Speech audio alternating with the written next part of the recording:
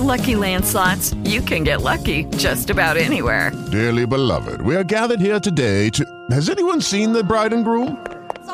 Sorry, we're here. We were getting lucky in the limo and we lost track of time. No, Lucky Land Casino, with cash prizes that add up quicker than a guest registry. In that case, I pronounce you lucky. Play for free at LuckyLandSlots.com. Daily bonuses are waiting. No purchase necessary. Void where prohibited by law. 18+. Terms and conditions apply. See website for details. Blog Talk Radio. Well, good evening, everybody. This is Pastor Ted Payton, Grace Through Faith Worship Center for our Bible study today, Wednesday, February the 1st. Hallelujah. The time is moving. Let us pray. Father, we thank you for another day. We thank you for the time to come to you and to lift up your name in studying your word. Father, we just bless you. We just thank you for a new year. We thank you for being a good God all the time. Father, we just ask you to open our eyes and ears and our heart to hear what it is that you have to say to us today as we go forth today in your name, Jesus. Amen. So this is Pastor Ted Payton. I will be with you for the next 30 minutes or so with our Bible study. And tonight I just want to talk about worship. I want to talk about worship. And the Bible says that they that worship him must worship him in spirit and in truth. Now, when we talk about in spirit, what does that mean? Because I would sit in the pew from time to time, even you sit in church and you listen to messages, and you say, well, in the spirit, what do you mean by in the spirit and in truth? How do you be in the spirit? Is being in the spirit some spooky feeling or some kind of cheer bump thing that I would experience? So what is that? What is in the spirit? Well, let's go to the Bible. I think that's in John. I believe that scripture is in John, the 24th chapter, I believe it is.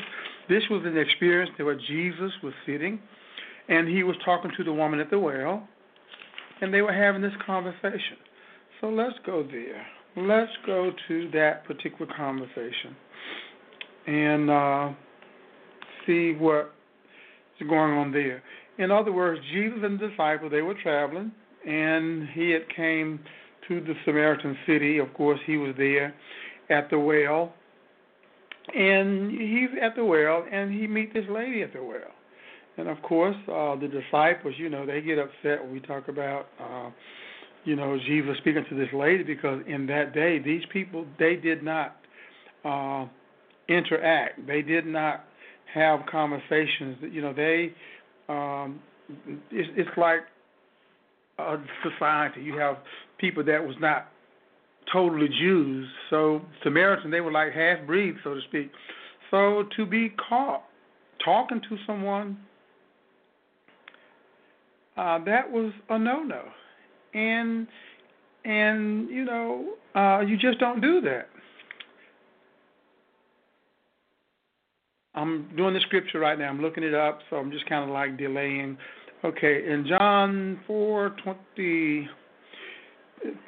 4th chapter. Let's go there. John the 4th chapter, and you just don't talk to someone like that. That's like being from some region of the country. These people. They have these community of people. They may be Europeans, and these are not Europeans. You just don't talk. You just don't have anything going on there. But let's just go to this particular chapter. Let's take a look at what's going on here and just read and just talk about that. This is in John, the Gospel of John, the 4th chapter, and this is where Jesus is going into Galilee, and he meets the Samaritan woman, and we'll talk about that. And let's just start at the first verse and go from there. It says, when therefore the Lord knew how the Pharisees had heard that Jesus made and baptized more disciples than John, though Jesus himself baptized not, but his disciples, he left Judea and departed again into Galilee. Okay, now this is where Jesus is going to meet the Samaritan woman. Verse 4. And he must needs go through Samaria. And he must needs go through Samaria. Verse 5. Then cometh he to a city of Samaria, which is called Sychar, near the parcel of ground that Jacob gave to his son Joseph.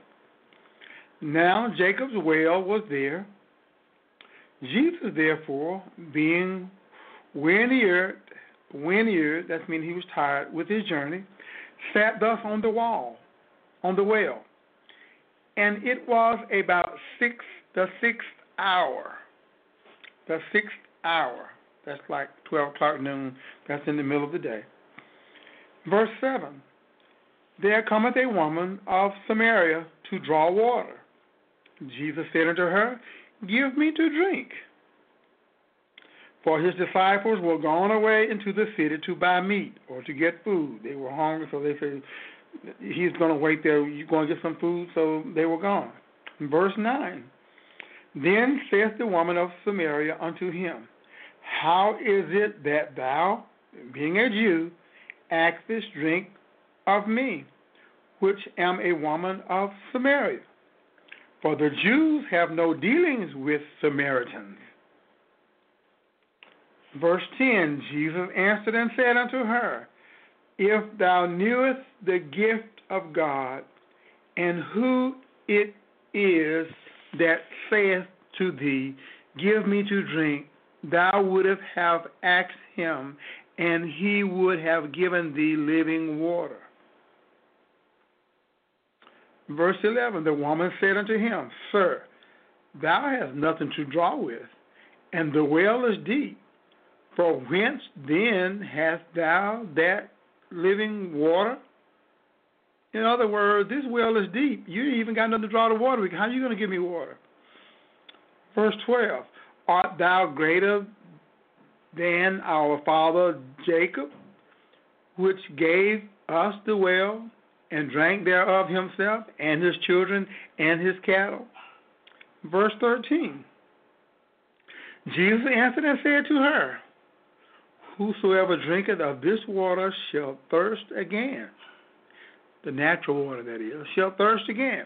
Verse 14, But whosoever drinketh of the water that I shall give him shall never thirst.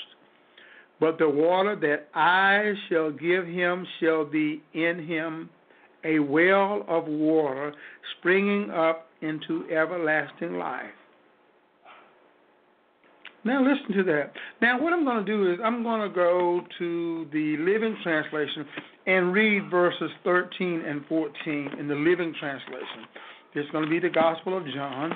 And we're going to go to the Living Bible, and we're going to read the Living Translation. And what this does, it says it in a language or in a way that is more modern today, that may be more easier to understand by many. So let's go to the Living Translation. Let's read verse 13, 4 and 13. And it says this, Jesus replied, People soon become thirsty again after drinking this water, speaking of the well water. But the water I give them takes away thirst altogether. It becomes a perpetual spring within them, giving them eternal life. Giving them eternal life. Now, it goes on to say, the woman in verse 15, it says, The woman says unto him, Sir, give me this water, that I thirst not, neither come hither to draw. Now, she's thinking that he's talking about this water in the well, and let's go on to see what happens here. Jesus goes, and he talked to her about her husband. In verse 16, Jesus said unto her, Go, call thy husband, and come hither. Now, Jesus is telling the lady, she's asking for the water. He said, Well, go tell your husband and come back. And the woman said what? The woman answered and said to him, I have no husband. And Jesus said unto her, Thou hast well said, I have no husband. Verse 18, for thou hast had 5 husbands, and he whom thou now hast is not thy husband. In that saith thou truly. Jesus said, you've had 5, and the one you're with now is not yours. Verse 19, the woman said unto him, Sir, I perceive that thou art a prophet. Verse 20, our fathers worshipped in this mountain, and ye say that in Jerusalem is the place where men ought to worship.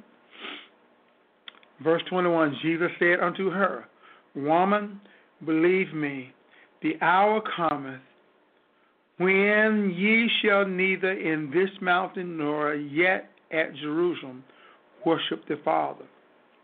Ye worship, ye know not what. We know what we worship, for salvation is of the Jews. But the hour cometh, and this is where we're going, and now is, when the true worshipers shall worship the Father in spirit and in truth, for the Father seeketh such to worship him. God is a spirit, and they that worship him must worship him in spirit and in truth. The hour cometh, and now is. God is a now God. Everything with God is now. The hour cometh, and now is. Now is that time. Is here.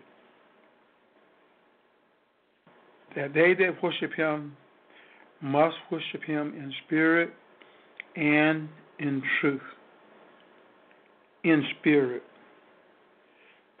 In spirit means that with the whole soul, mind, and feelings and emotions and desires, not bodily fatigued in journeying to some temple. But in spirit means that every part of our being will be involved in seeking after God. In spirit. In spirit. But in spirit without the truth. But what about the truth part? The truth part would be that part that's in harmony with the full, revealed, and attested truth. Not in fallacies or controversies, ceremonies or rituals and offerings, but the revealed word, the truth of God's word. The truth of God's word. Because when we talk about worship, worship has to do with understanding and seeking to understand who God really is. And when we get born again, we are really taking God's word for what he says, because the Bible says that they that come to him must first believe that he is. We're taking God's word, or taking God at his word for what he say about himself, as to what he say he is. Because the Bible says that when we seek him, we'll find him. And he says that we can only come to him if he draw us. And he says that if we confess with our mouth and believe in our heart. So when you come to God and you trust what he says in his word, you're going to confess that he is who he say he is, then you're doing that by faith. Now, that is an act of faith, because what you're saying is, Lord, you said in your word that you were the God, and you can forgive sin, and you can have taken away the sin of this world, and I confess with my mouth and believe in my heart that you are who you say you are, then I am born again. Well, you're trusting God at his word to do that, and from that point that we accept Christ, I believe that it is our duty to spend the remaining years of our life seeking after God, because seeking God is an endless task. Because God is so vast that the more we find out about him, the more we want to know about him, and the more we want to know about him, the more we'll seek him, and the more we seek him, and it is a vicious circle. And it continues and continues because God is endless. He is so vast. And the more we know about him, then we can begin to know about ourselves because we were made in his image. And the way to get to know God is by his word. First of all, he said some things in his word, and he said that God is a spirit. And they that worship him must worship him in spirit and in truth, because the fact is we are human beings made up of three parts that we can identify, and that's made up of our physical body, which that's not hard to find, touch, feel, see a body. But we have our physical body, then we have our mind, our intellect, that part of us that is our mind, will, and emotion, that soul part of us. That's the part of us that think. That's the part of us that reason. And then we have that spirit part of us, that part of us that lives. The spirit part of us is that part of us that when God took the dust of the ground and he put it in his hand and he blew in the dust of the ground, his life, that is our spirit part of us. That means that we come from the earth, the dirt of the earth, the dust of the ground. That's what we were. Without God blowing breath into us, we would still be that lifeless object that God molded into his hand. So in spirit means that God relates to us by his spirit. Even though in order to worship God, we do involve all of our faculties. We've involved our mind, will, and emotion. We involve our physical body. Because we are doing in our physical body, our mind, will, and emotions, we are doing something by faith that says that there's more to us than what one can see, and that's the part of us that is invisible, that part of us that is the real us, that spirit. They that worship him must worship him in spirit and in truth. With our physical body, we get to carry out what truth is in God's word. And the Bible says some things about what God desires for us to do. To worship him means to give reverence to acknowledge. In all thy ways acknowledge him, and he will direct us as we acknowledge God. And as we lend ourselves to the meditation of his word and getting to know his word, then that feeds our physical man, our spirit man. Now, when the lady at the well began to reference the water, and Jesus said something to the effect that this water that I will give you, not only will it quench your thirst, but it will be a water in you that will bubble up like a reservoir. It will be like a river of flowing water that will continue to bubble up in you. And how does that happen? It's just like when you go out to a pump and you begin to pump in the countryside where you have a pump and you have to prime the pump to get the water to flowing. What you do is you add a little water that you have. You add a little water. You begin to prime the pump. You always save a little water in a little cup or bucket or something like that because you want to prime the pump, have water to prime the pump with. And then you get it to go and the water begin to flow. So, in us, as we begin to worship God, as we begin to meditate on God, as we begin to open our mouths and reverence God, as we begin to do that, the Bible says something about we should stir up the gift in us. The gift of what? The gift of the Holy Spirit, the gift of that living water that God has given us. As we begin to stir that up, and how do you stir it up? You stir it up by reciting back to God what God has said about himself. When God tells us who he is, when God tells us how awesome he is, when God tells us how a loving God he is. As we begin to give back to God what he has told us about himself, as we begin to tell God about himself, as David did, bless the Lord, O my soul, as David did, as he began to just say things unto the Lord. Where did David get that from? Well, see, David was a worshiper. And what David did was as he attended the flock, the sheep, out in the fields at night and day, and he stayed out there to take care of the family's stock, the sheep, as he did that, all that time that he had while he was watching over the sheep, he ministered unto the Lord. He got to know God. And that's likened unto us going into a place, a closet, our place where we go and we spend time and we call on the name of the Lord. That's like us going into our own little private place and began to just worship God, began to just lift our hand, lift our voice, lift our mind, turn all of our energy into who God is, and began to open our mouth and recite the word. Give God back to him what he's put in us. As we begin to do that, then it stirs up the gifting in us, that word that is in us, and as it begins to bubble, then we are now have our pump primed, and the water will begin to flow. It will begin to flow to the degree that now we've got the well primed and pumped, and the water began to flow.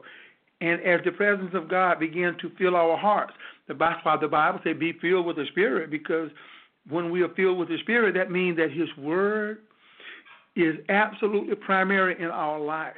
There's no room for anything else. That's why the Bible says that when you walk in the Spirit, you cannot and you will not and you will absolutely not fulfill the lust of the flesh. Why is that? Because when the anointing, when the flowing of the Holy Spirit in your life, when the water is bubbling up, out of your belly shall flow rivers of living water. Out of your belly, when it is flowing up and when it is going forward, then you are full of God. When you are full of God, there's no room for anything else. And that's even as you go out throughout the day, as you go out and you begin to use the presence of God that is upon you, because we need his power to live by. And as you use the power to live by, you have to kind of like get recharged. But even along the way, even as you drive a car, the battery is constantly being charged while you drive that car. So just because we're not in a private closet somewhere does not mean that we cannot continue to worship him. Why? Because as you drive a car, the battery is constantly being recharged. And that's where our lives should be. When you talk about worship, when you talk about worship leaders, you know we did this class called The Heart and Soul of Praise and Worship some years ago, and we're bringing that back, and we're going to continue to teach that class and do seminars. But when you talk about the heart and soul of praise and worship, when you talk about the fact that, you know, you are a worship leader. Now, what you should see in worship leaders, and sometimes you do and sometimes you don't. It depends. But worship is about a lifestyle. It is not about necessarily getting the song right or getting the right note, or getting everything just right with the music. It is about a lifestyle that as you begin to open your mouth, then the presence of God will proceed out of it. Why? Because you have spent quality time in the presence of God. And when you open your mouth and you begin to sing, when you begin to sing all of those things that you have rehearsed, and you've practiced and you've gone forth. But when you begin to sing, then it's like when you are likened unto an athlete. You know, it's that it factor. You know, you've practiced all your skills and all of that, but then that intangible comes into play. That thing that you cannot prepare for. But that thing that you do all the other things and just hope that, okay, when the game is on, it just kicks in, that it factor. Well, the it factor for us is that presence of God that is always in us, but that presence of God that would like to rest up on us everywhere we go, because that's what God wants to do. God wants to be involved in every integral part of our being, of our life. And a way that he can do that is through worship. And as a worship leader would get up on a Sunday morning or whenever they're leading worship, and they will begin to pray, what you should see, as I was saying, is what takes place when they're in their private time with the Lord. as they begin to raise their hand, as they begin to open their mouth, and as they begin to cry out before the Lord, as they begin to do that, what you are witnessing is what takes place in their private worship time with the Lord. Because that's where we practice before the Lord. We go and we rehearse before the Lord. And the Bible says something like, when you pray in secret, then he will reward you openly. When you spend time in God's presence, in your prayer closet, in the secret, then what will happen is when you go before the Lord and worship him, then what you've done in secret will come forth in your worship. Lord, I've obeyed you. But more than obey you, Lord, I trust you and I have faith in you that even where I've missed you, your blood covers me. Your blood covers me. We will pick this up next week. Father, we just thank you for your word. Lord, we thank you for worship. We thank you that your word, there's nothing like it. And Father, we honor you and we bless you this day. As we go forth, in Jesus' name we pray, amen. This is Pastor Ted Payton, Grace Through Faith Worship Center, saying thank you for listening, and we will be with you again next week, the same time and place here, and we're going to continue to talk about worship. Worship. There is nothing like worship before the Lord. We just bless you in Jesus' name. Thanks for listening, and goodbye, everybody. This is Pastor Ted Payton saying good evening. Hello, it is Ryan, and we could all use an extra bright spot in our day, couldn't we? Just to make up for things like sitting in traffic, doing the dishes, counting your steps, all the mundane stuff. That is why I'm such a big fan of Chumba Casino. Chumba Casino has all your favorite social casino-style games that you can play for free anytime, anywhere with daily bonuses. That should brighten your day a little. Actually, a lot. So sign up now at ChumbaCasino.com. That's ChumbaCasino.com. No purchase necessary. VGW Group. Void where prohibited by law. See terms and conditions. 18+.